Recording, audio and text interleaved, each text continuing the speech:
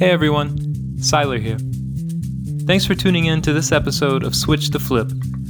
We've grown a lot through this first season, and we're excited to announce that our upgraded website can be found at switchtoflip.com. There you can listen to the podcast, read the blog, and even apply to share your story live on the show. Keep up with us on Instagram at switchtoflip with 2 P's, and don't hesitate to reach out. We'd love to hear from you. Thanks for being part of the journey. Enjoy the show.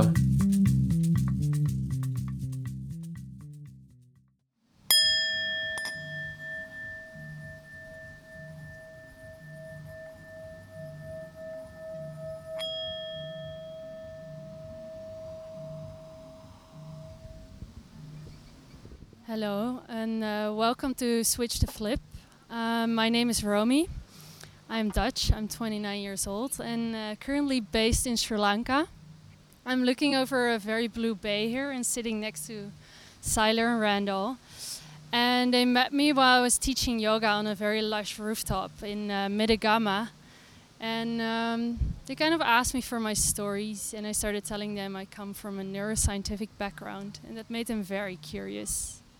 This is Siler, and I am super curious. Romy has been one of the best friends I've made here in Sri Lanka. Someone I connected with right away after that Ashtanga class, which if you listen to episode 2, you would have heard that I injured my knee going into full lotus during that class. I have since recovered, and we actually did a very nice Ashtanga practice this morning with Romy, along with our friend Danny, and me, Randall, your other co-host. Super stoked. Today was a nice morning. I woke up a little late, went straight into the Ashtanga class, and had a really nice time. I was telling these 2 friends here that during my Savasana at the end, there was all this wind blowing on the roof and this, I don't know what they were, like metal or plastic sheets kind of banging around, and Rami had hit the singing bowl, and I just felt like I was on the deck of like a pirate ship and like a storm and the bell was ringing. But yeah, it was a trip. Anyway, welcome to Switch the Flip. Here on this podcast, we're really trying to get the stories of people we meet as we travel who have switched the flip on their country's social expectations or norms and created a life that is more aligned with their passion and their purpose. So for those of you who have been following us along this journey from the beginning, we know there's been a slight delay. Last episode that we released, we spoke with our roommate Aslam about Sri Lankan surf culture, growing up as a Sri Lankan, and the tropical wax, curating the party scene down here and the music scene. After that, we had interviewed another good friend, Donya, about her story, and Siler, I mean, you can give us kind of a brief overview of that. yeah, Donya is a really special girl as well. She's originally from Iran and moved to Sweden when she was 12 and fell in love with belly dancing. Knew the dancing was her calling, but it was something that she was struggling with. Her parents also appreciated the belly dance, but didn't want her to be a belly dancer, didn't want their daughter to be anything less than an engineer or a doctor or a president. Her words. And she was in university and she dropped out, took 2 years off, meditated and did yoga exclusively for 2 years. And at the end of that 2-year period, when she was in meditation one day, she understood finally that dancing was her purpose, that she didn't need to do anything else. And her story was just incredible. She began to volunteer, she got a job as a receptionist at a martial arts studio who had a belly dancing class by chance. She began to know that teacher, and that teacher saw her dedication. She was making herself available to help out the teacher whenever she could, to participate in the class, and the teacher recognized her talent, invited her to be part of her dance team. Fast forward a year and a half later, Donya gets a call from this teacher after being out of communication for almost a year. The teacher is ready to let go of her business, ready to let go of the dance studio, and wants Donya to lead the studio, and just gives it to her to take over. And now Donya's grown that business to be the 2nd highest rated dance studio in Stockholm. And she's performing up to 8 times a weekend, her story is really what Switch the Flip is all about. It's just she totally did a 180 on traditions that her parents expected her to uphold, and she was very clear that her parents are very proud of her and supportive now, and they're happy that she's doing her own thing. But it just took them a little while to be cool with that. Anyway, it turns out that we may have lost the audio from that recording. We were borrowing a microphone from a friend, and it, I think, was a little damaged, and so unfortunately Donya's voice goes in and out during what would have been episode 4. So I'm not sure if we'll be able to release that for you guys. Maybe we can release it and you can check it out. I think it's worth pushing through to hear her story and hear her accent and just hear her speak. She's a super inspirational person and a really special person that we've gotten to meet. Such is life. We lose some things sometime. And we're very lucky to have Romy with us now for the official episode 4. Anyway, so Romy, we're really happy to have you here. Really excited to have met you. And you're from Amsterdam. What's it like growing up in Amsterdam? I've met so many cool people from there, cool chicks especially. Give me a little bit of background into the life of a Dutch woman. Well, life in Amsterdam is very vibrant. There's a lot of things going on there, especially for a young person. It's very interesting. I lived a very urban lifestyle, especially during my studies. I spent most of my days in Amsterdam, but I was also based in Berlin for a long time. And both cities are really big, they're metropolitan. I discovered a lot as a young girl, as a young student about myself. I went to many awesome parties. I was a bit of a wildcat actually. And being there as a student is just amazing. We don't really have like a campus where you live on. The people live in these like crooked houses along the channels and they share the house. And we had like crazy house parties and beautiful hangouts with all the friends we made, and I rode my bicycle every day to university through the rain or through the sun. Amsterdam is a lovely place, a lovely city, and Berlin as well. Berlin is a whole other story. It was very industrial for me, very raw time. Met many artistic people there. Everybody's either way a photographer, a dancer, an artist, a DJ, and they worked some side jobs next to it. And I think actually my time in Berlin really inspired me to start becoming a bit more artistic as well. So yeah, before I was maybe always a bit more serious maybe about like finding a job in within the field I was studying, and slowly my mind was already a bit expanding in that time, and I was like searching further than whatever I received at my education. And I think these cities really inspired me and made me as the person I am nowadays. I haven't had the chance to go. Well, I actually haven't been to Europe yet at all, but Amsterdam is number 1 on the list, and Randall and I will be going there this summer for sure. We've definitely expanded our Amsterdam network here in Sri Lanka too. I can't wait to go see some of these people again there. Yes, I've been twice to Amsterdam, and I love it. It might be my favorite city. I think my top 3 would be Amsterdam, Bangkok, and New York and LA. I think they could share the 3rd spot. Yeah, Skylar and I had talked about planning to go to Amsterdam in the summer, and one of these goals we had, though I've been there twice, I haven't made any friends while I was there that are from there or who are living there somehow, And so we were really hoping to meet some Dutch people leading up to that part of the trip, so we could at least have some cool recommendations, if not some people to visit while we were there. So super excited now to have made a few homies in the Netherlands. What did you study in university, and where did you study? So I did my bachelor's in Amsterdam, in the Free University of Amsterdam. I started off in biology, so general biology. But very soon we had to choose a specialization. And I just started wondering, like, what kind of biologist do I want to be? Do I want to be an ecologist? Do I want to know more about DNA? Do I want to be more into the biochemistry field? But then I just got fascinated with the brain, and the brain was for me a whole, like, new area. There was still so much undiscovered. There was still so much to figure out about the brain. And I just felt like that was a field I could really like challenge myself in and deepen my knowledge.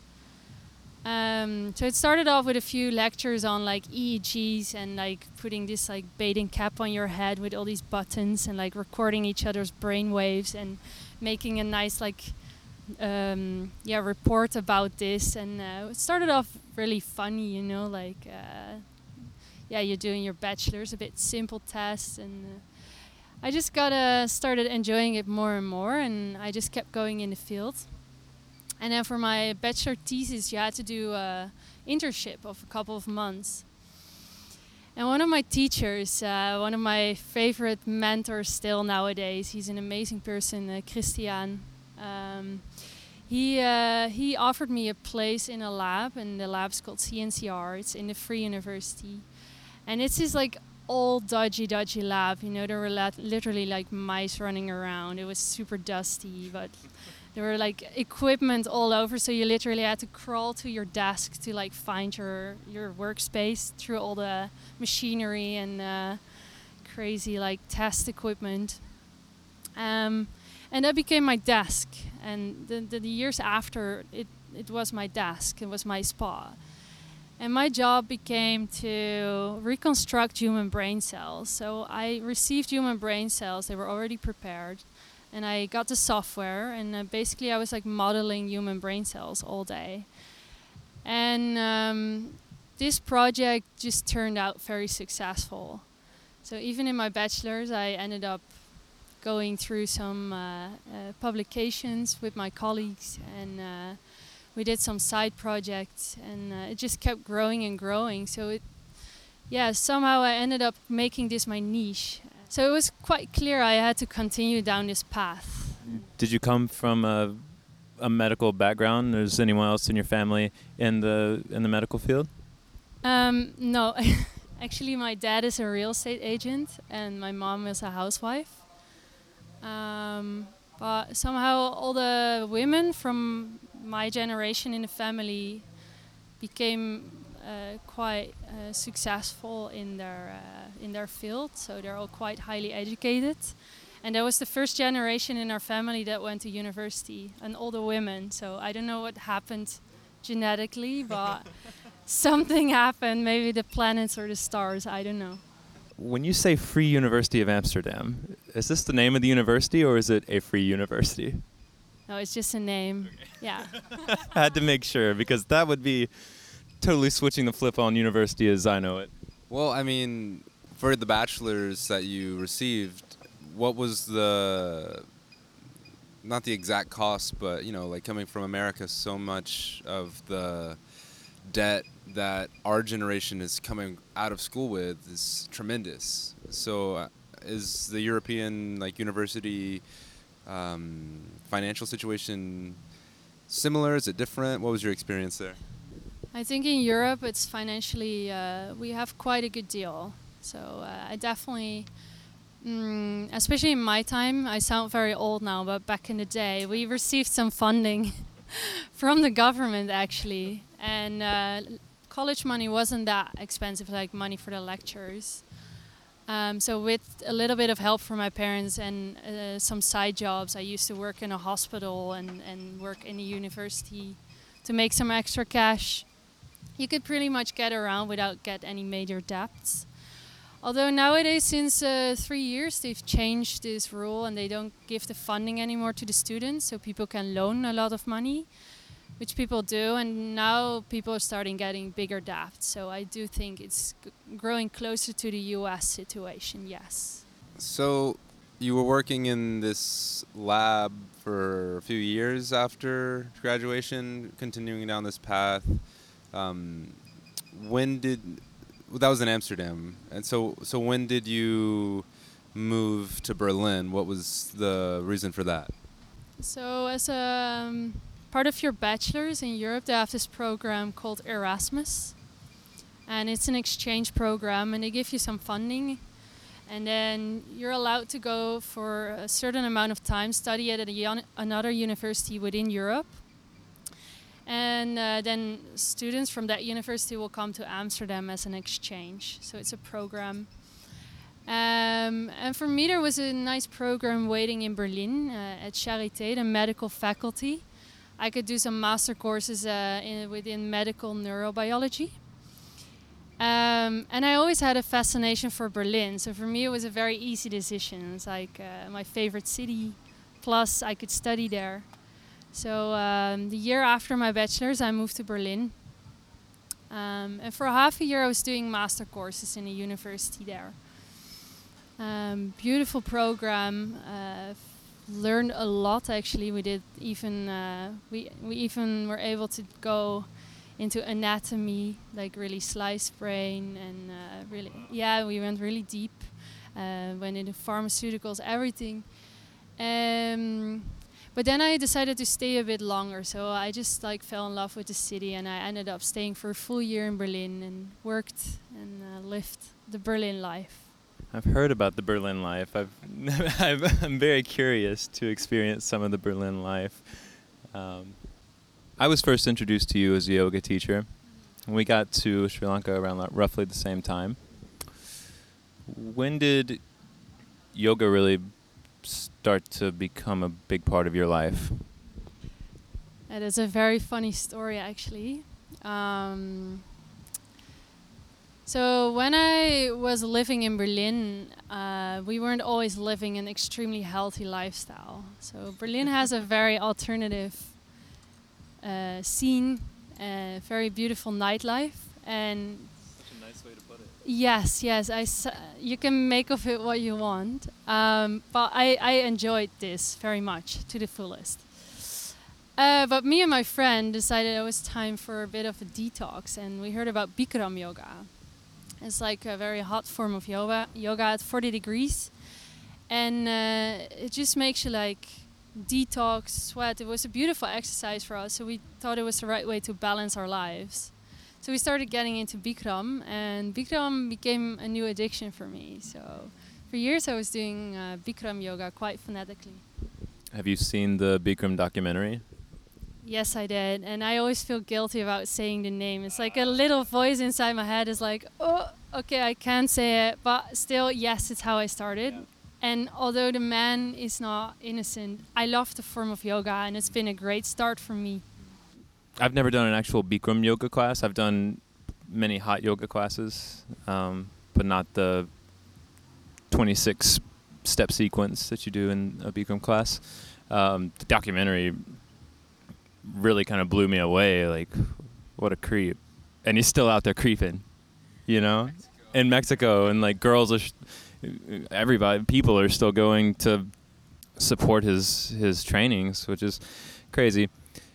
But anyway, I'm glad you arrived to yoga through whatever form it was, but tell us a little more about it. So you got into Bikram, and then what happened?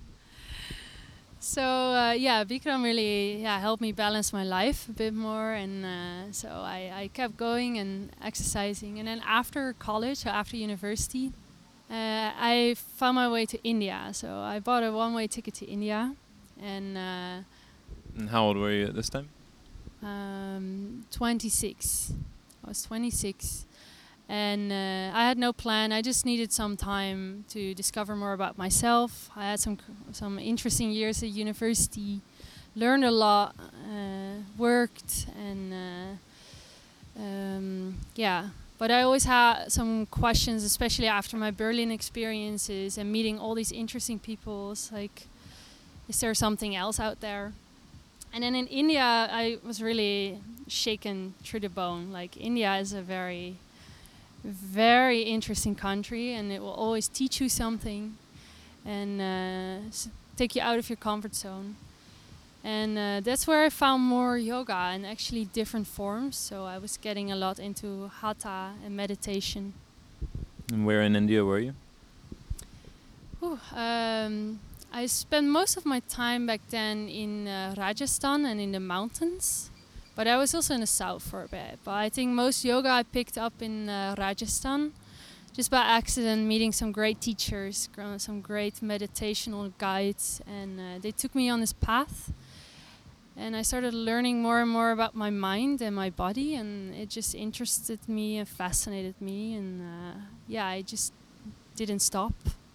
How did your neuroscientific background inform how you were processing these changes on your mind through yoga? So, having a lot of knowledge on the brain and the system and the mind, I was obviously, you kind of apply this knowledge to yourself. So I was really curious, actually. So I was like meditating, and sometimes I would become aware of some certain sensations, or that I had a different state of mind one day from the next, and then wondering like, why is my system today like this, and why is it the other day like this? And if I do this exercise, why do I experience this kind of sensation? So it definitely put me in a more, as a scientist, you're very curious to like look for answers and experiment a bit. And I definitely started experimenting with my own health, my own life, and with yoga practice. And what I love is taking my own myself and my consciousness out of a box. And so instead of thinking within the paths I already knew and learned, I try to get even further out of that. And yoga is very interesting.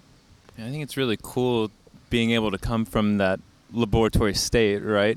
You can't truly believe anything until you test it for yourself, right? You have to experiment with yourself in order to really own the experience and be able to speak from that place of actual knowledge. Yeah, I was thinking earlier, I was excited to get to this point in your story because so much of what we talk about in the pranayama practice, for example, or any meditation, and in yoga, anything like this, I think the goal is to, quiet the monkey mind, the thinking mind, move from vritti to Vritti Chit Nirodha. Yes. Soon to be tattooed on Romi's arm.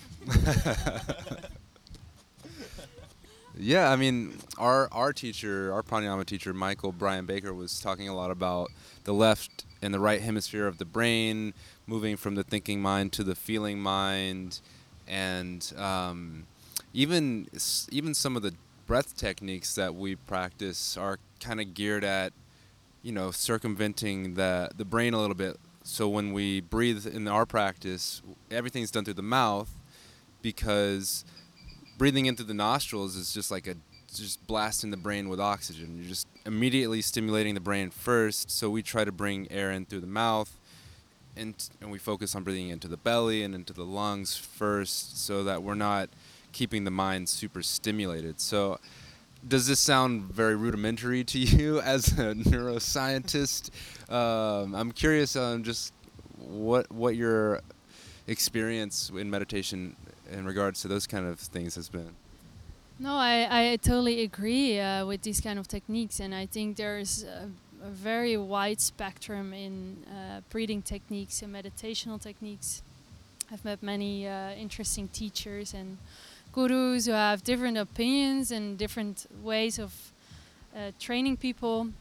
So I think we all have our own method.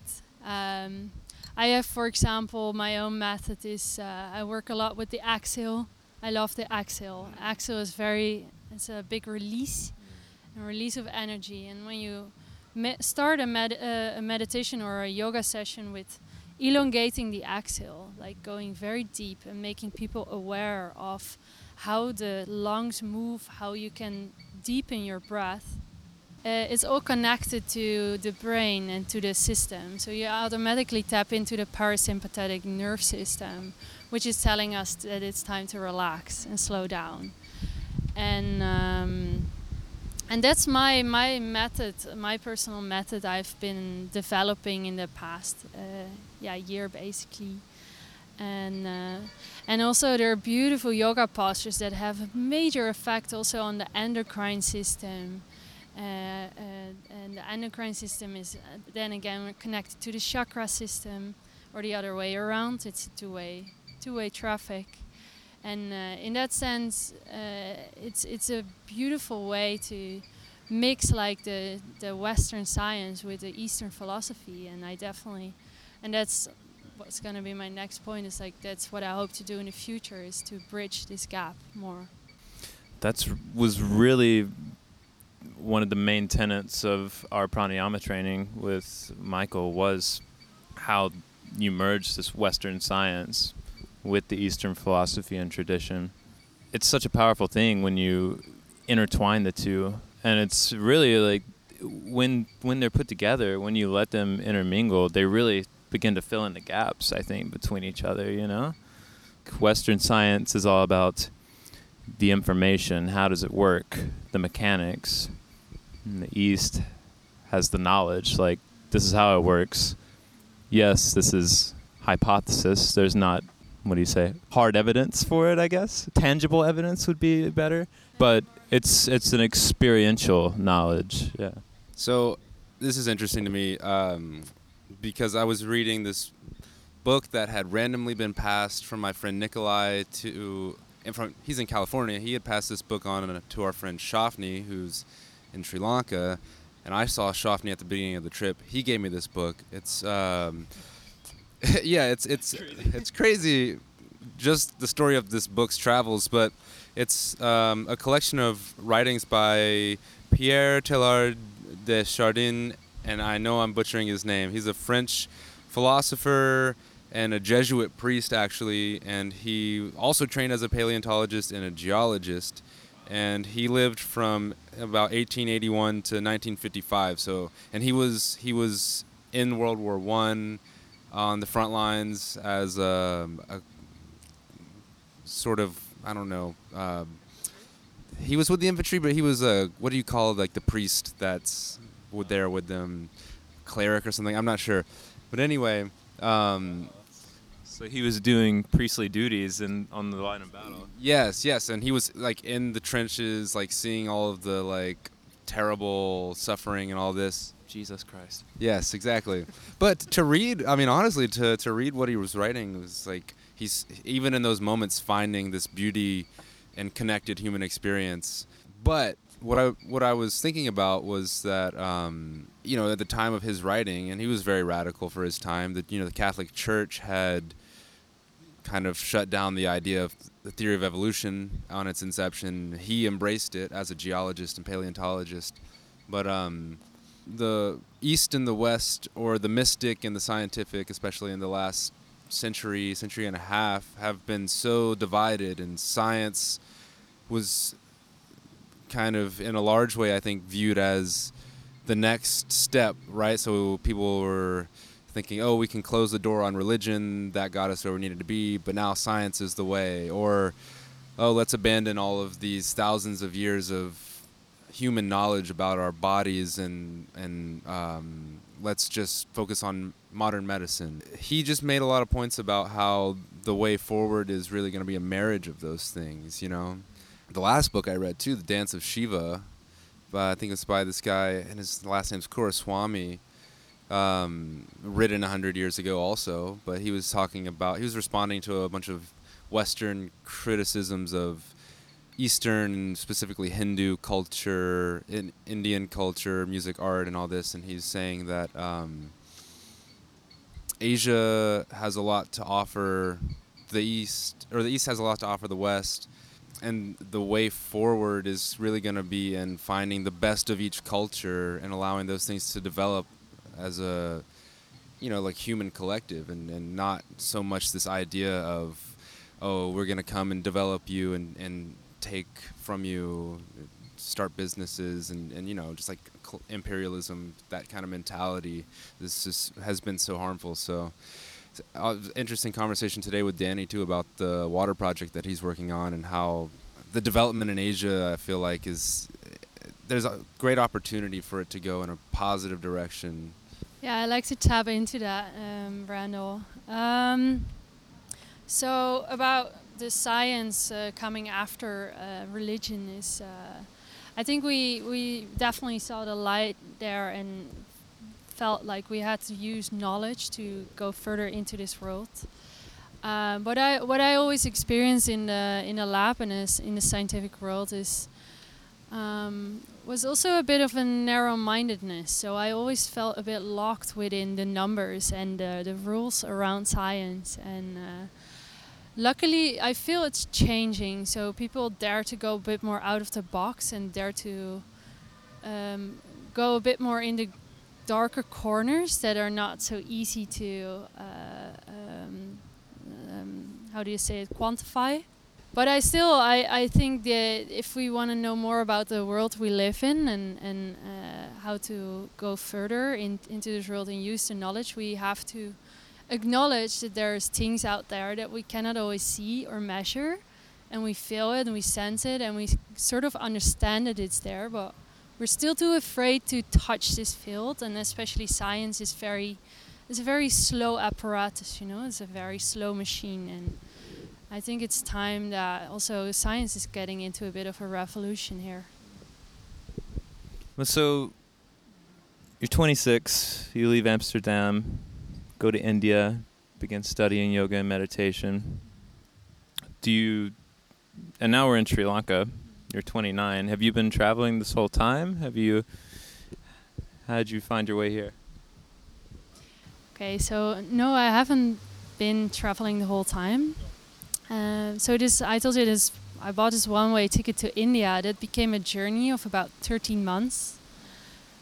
Traveled the world, I trekked in the Himalayas and I surfed in Indonesia.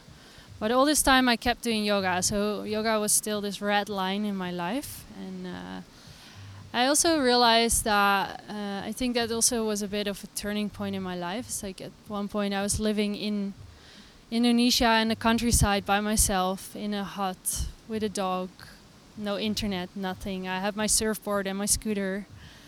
And I was living very natural life, and I noticed I stopped having thoughts.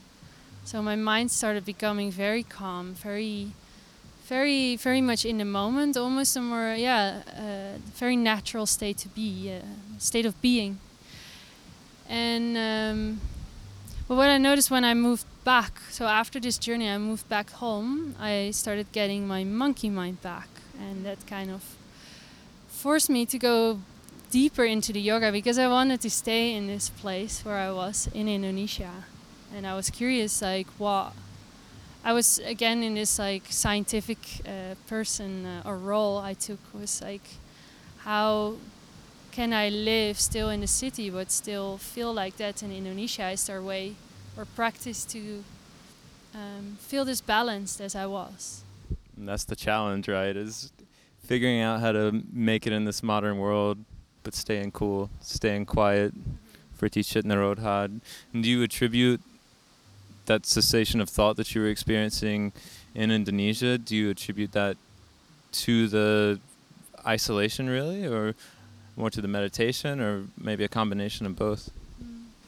I think it's a combination of both. So also being away from all stimulation, so being in the nature, and also having done my practice for months, really made my body and my mind very, very calm, very, very focused. And after I moved back, I got my old job back in the lab, and I noticed that I just had a completely different state of mind than I had before. So it was, I think the combination of being back in the city and the working life and the big city life, the fast life, makes your mind a lot faster, and also in some cases creates disbalances. And that definitely hit my curiosity. Yeah, and also made me go, continue down the yogic path. Yes. Was there a specific style of yoga that became your dominant practice?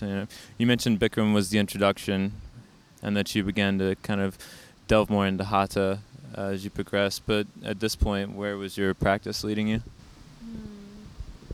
I was doing a lot of vinyasa at that time, but I also started getting into yin yoga.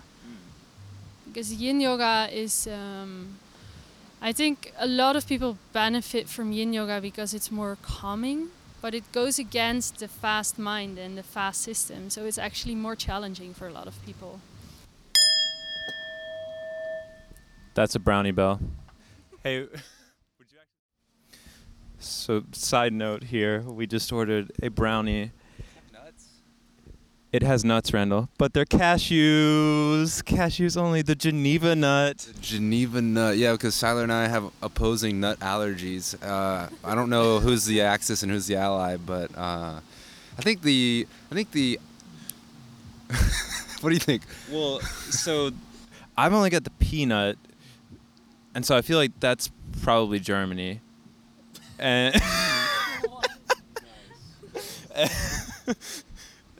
and then all the tree nuts are my allies. I've got like the whole world on my side, and we'll just pretend that Russia and Germany became this bastard of a legume that is the peanut. Didn't Russia was not sided with Germany in World War II. Russia's the whole reason we won World War II. We're also going to edit this out. But, well, just that part where I sounded like I've never studied World War II. I have a lot of Russian friends now, and I can't have can't be slandering their motherland. Well, didn't they? All right, we're going in. I'm not editing this out. Didn't we originally? Okay. Well, yeah, get in there. Weren't the Soviet Union and Germany originally on the same team? Fucking amazing brownie. Weren't they originally on the same team, and then they didn't back Hitler, and then Hitler invaded Russia? Are you getting your mind brownie blown right now? Too good. Is that Dutch? I don't know, that's brownie language. I'm going in. I don't know. Germany had declared war on Russia in World War I. There was never like a union. Italy and Germany. Sorry, I can't hear you right now, Randall. There's so much brownie in my mouth. Well, our listeners don't have brownies in their mouths. Anyway, fuck it. It's not important. It's not important. It's very important, but right now it's not. The point is that there's only cashews in this brownie, and everybody gets to enjoy it. Okay, and there's peace in this bungalow. Wow. Okay. Yeah, I have no idea what we were talking about. Do you? That you guys are nuts, or? I mean, yeah, clearly. We were talking about Romy and her yoga and Coming back after the trip, noticing. you got back to Berlin, noticed the difference in the state of mind. I asked you what style, yin yoga. Yin yoga, also known as brownie yoga. When I was doing my teacher training in Bali with my man Jay, he stressed the yin so much, just that in our society today, there's already so much yang energy, so much overstimulation, and people just want more. They want the Bikram and the hot yoga and the power vinyasa classes, right? And he's just like, his whole thing is, if you're going to do yang yoga, do it in the morning, light your fire, kickstart your day. But, you know, after lunchtime, you need to start winding down, man. Like, you don't need to get off of work. You've been, you know, working your job in front of a computer all day, whatever, and wherever you are. And then you want to go and just stress your system even more. You need to wind down, go back home, enjoy your meal mindfully, appreciate your family and friends, and just take it easy. And so I think yin is such a powerful practice. And I mean, all yoga is predicated on the foundation of the breath, but yin especially, you really can feel the power that comes through breathing and really letting yourself deepen into asana. Oh yeah, big time. Yeah. And I totally agree with the comment of Seiler about the yang societies. That I think we are pushing ourselves constantly, and that's what I experienced also when I got back after my trip, knowing how a relaxed life could be a natural life, and then coming back to the old society for me, going back to the capital, going into a fast job, fast life, and then you're just like generating energy and fire all the time, pushing your body, pushing your mind. And then people tap into that energy when they take their exercise. So they feel like all this energy, I have to go into a very intense form of yoga to release myself. But I think, and what I always learned is like wherever you meet resistance, that's where your spot is. That's where you have to go. So if yin yoga is hard for you because you're running around all day and your mind goes crazy, you have to do yin yoga. Because if you do yang yoga, it's maybe easy, but then still you go to bed feeling like you could run a marathon in the end. And I think it's important for people to understand that yin does not mean easy. Yin is not the same as restorative yoga. You can still have a very challenging yin practice. You're just lengthening the poses and slowing down. Still challenging yourself, but just slowing down. Yeah, you actually had led a yin class the other week at Mellow Hostel, and I came to it, and I remember the first 5 minutes of the class, we were doing a lot of neck rolls and stretching, and it was so slow, and at first I was thinking, man, yin isn't my favorite style of yoga. But then by the end of the class and like halfway through, I was just so gone, and like I was so just in my body. It was so relaxing. It was incredible. Yeah, I was teaching a yin class 2 days ago at Nuga House, and I got called in just the last minute to come and fill in for a teacher, and didn't really have anything prepared. Just got there, and I was not at my most energetic at this class either, and I didn't get a high energy vibe from the other students as well. So I just kind of followed my body, followed the vibe of the class, and I had actually planned for this to be a hatha class, and we ended up never even leaving the floor, just stay on the floor the entire time. And during Shavasana, this yoga shala is beautiful. Have you been to the Nuga House?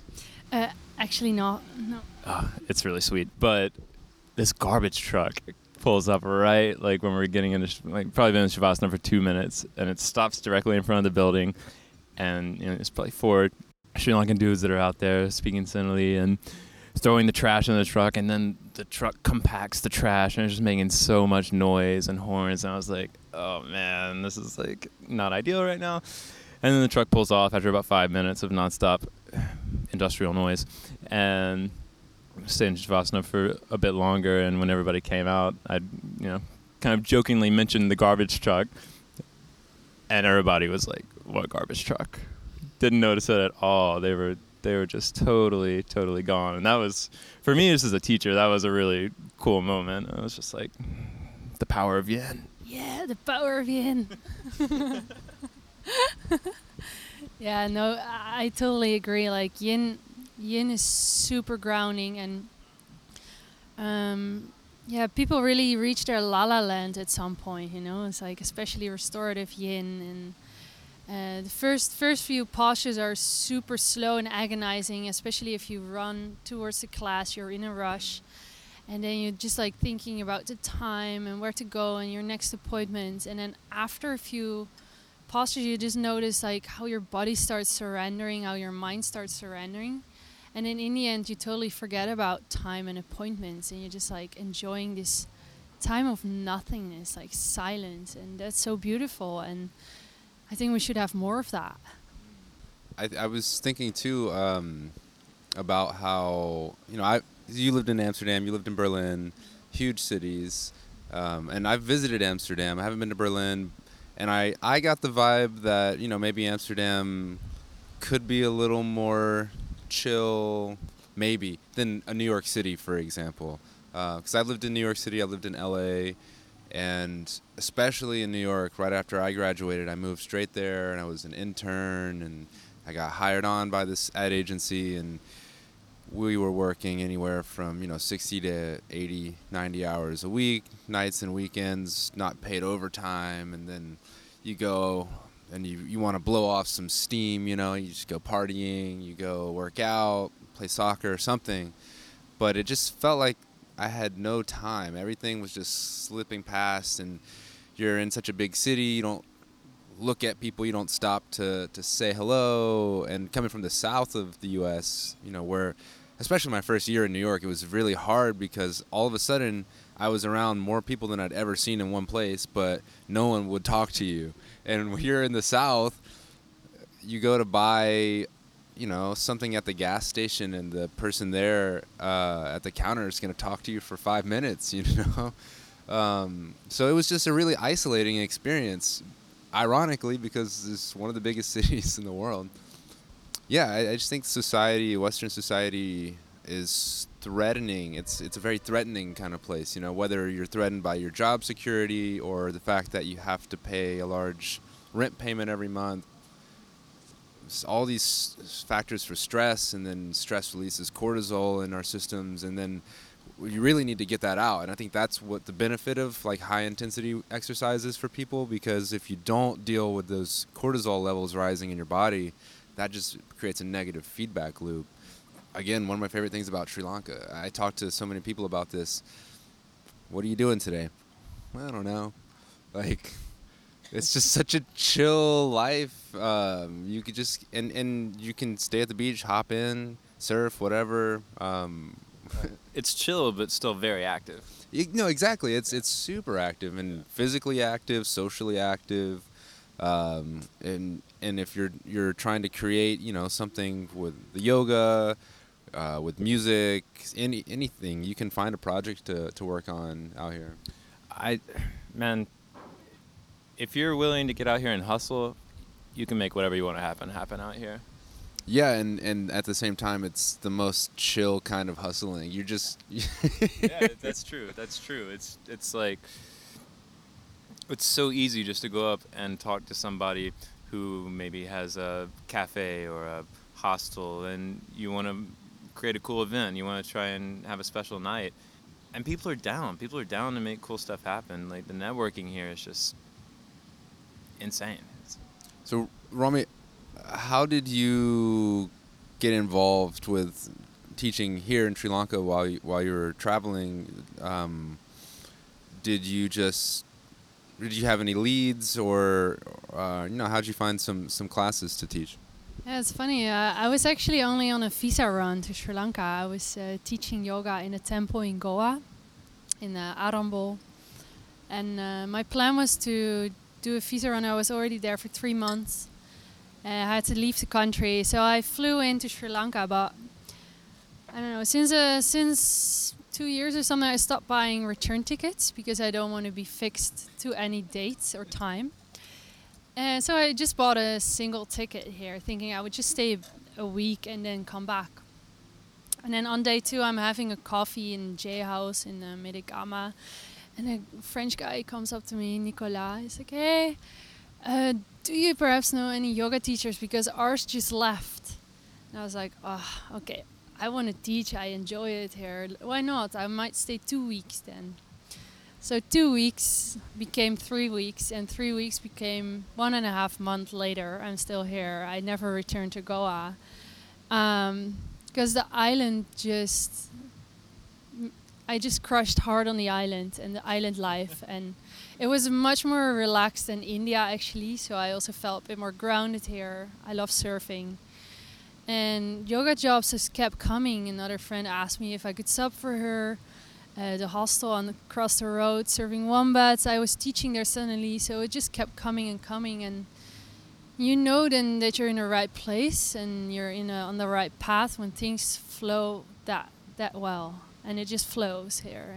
And I just feel it's the right place for me as a teacher to be right now. And meeting incredible, inspiring students, they just lift me higher and higher. And I'm learning, they're learning, and it's just amazing.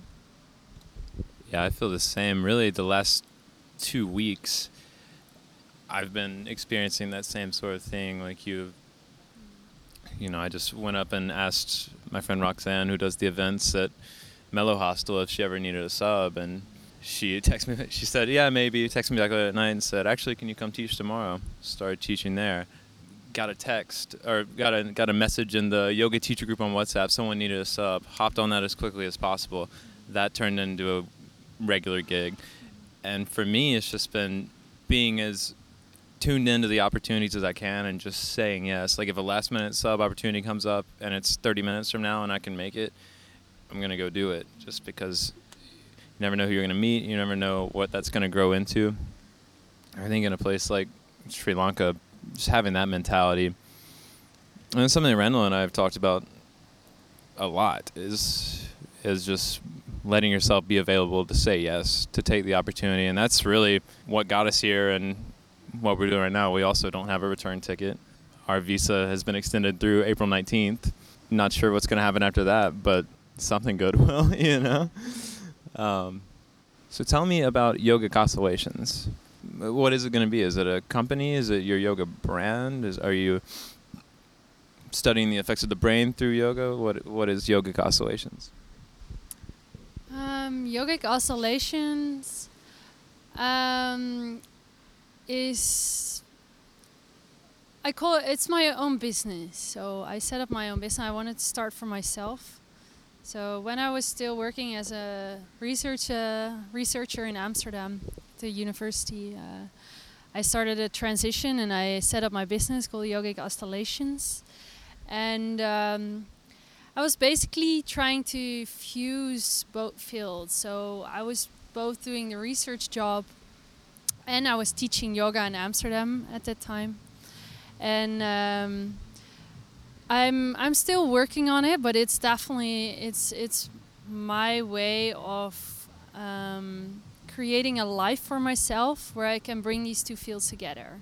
So that's the name, Yogic Oscillations. It's also containing this name, oscillations, fluctuations in the mind. Our brain is always oscillating, always sending different brain waves.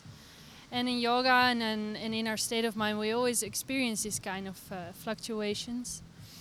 And I forgot where you were going with the question. Fluctuating. Yeah, I'm fluctuating here. My mind is going different places. Yeah, I'm pretty. So yeah, I call it my own business, but that's more because it gives me more. I feel more empowered when I say it like that.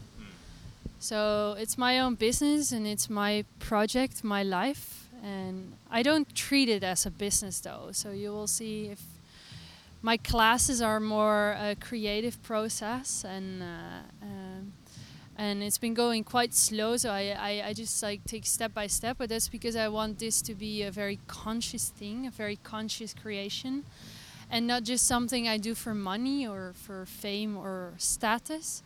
So this is coming from a different source for me. It's more love-based and energetic-based. I want to get energy from it.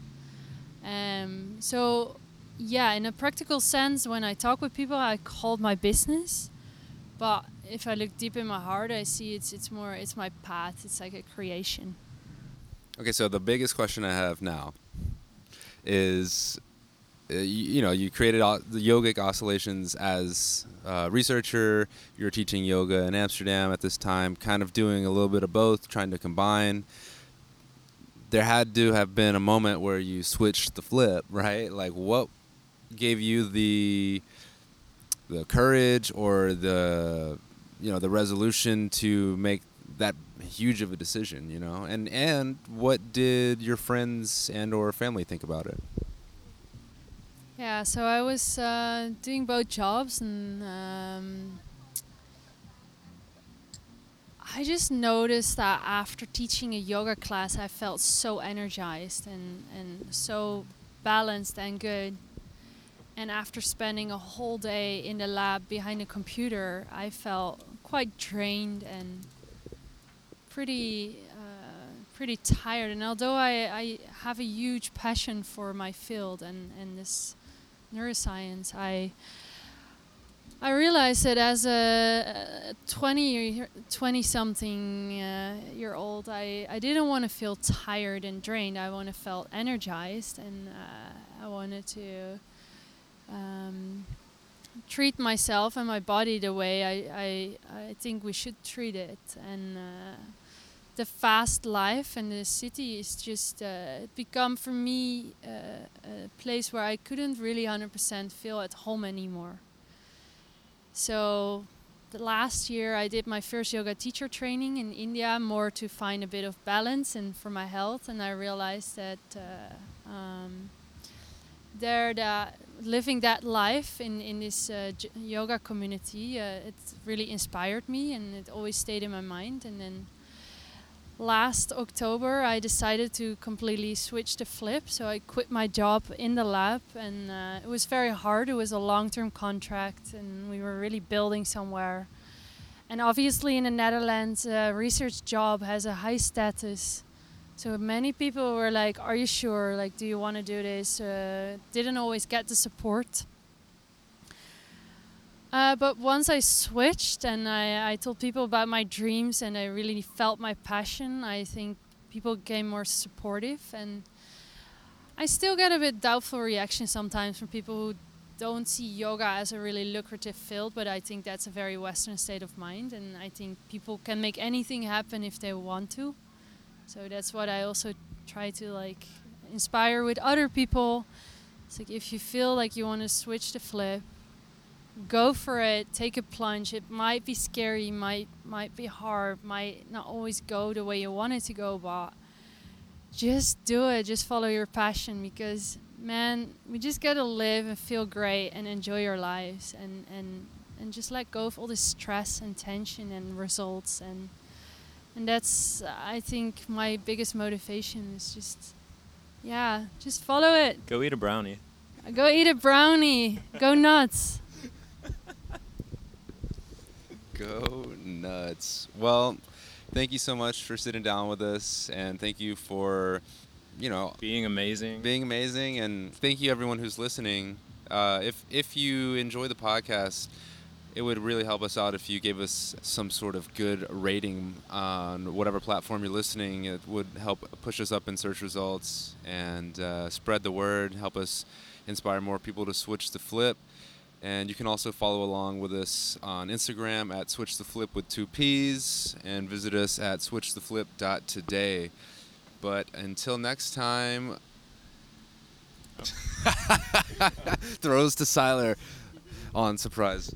I'm going to teach a Yen class right now, so we had to wrap this up, but I got to go share some love with the people. So, Romy, thank you. Listeners, thank you. Class dismissed.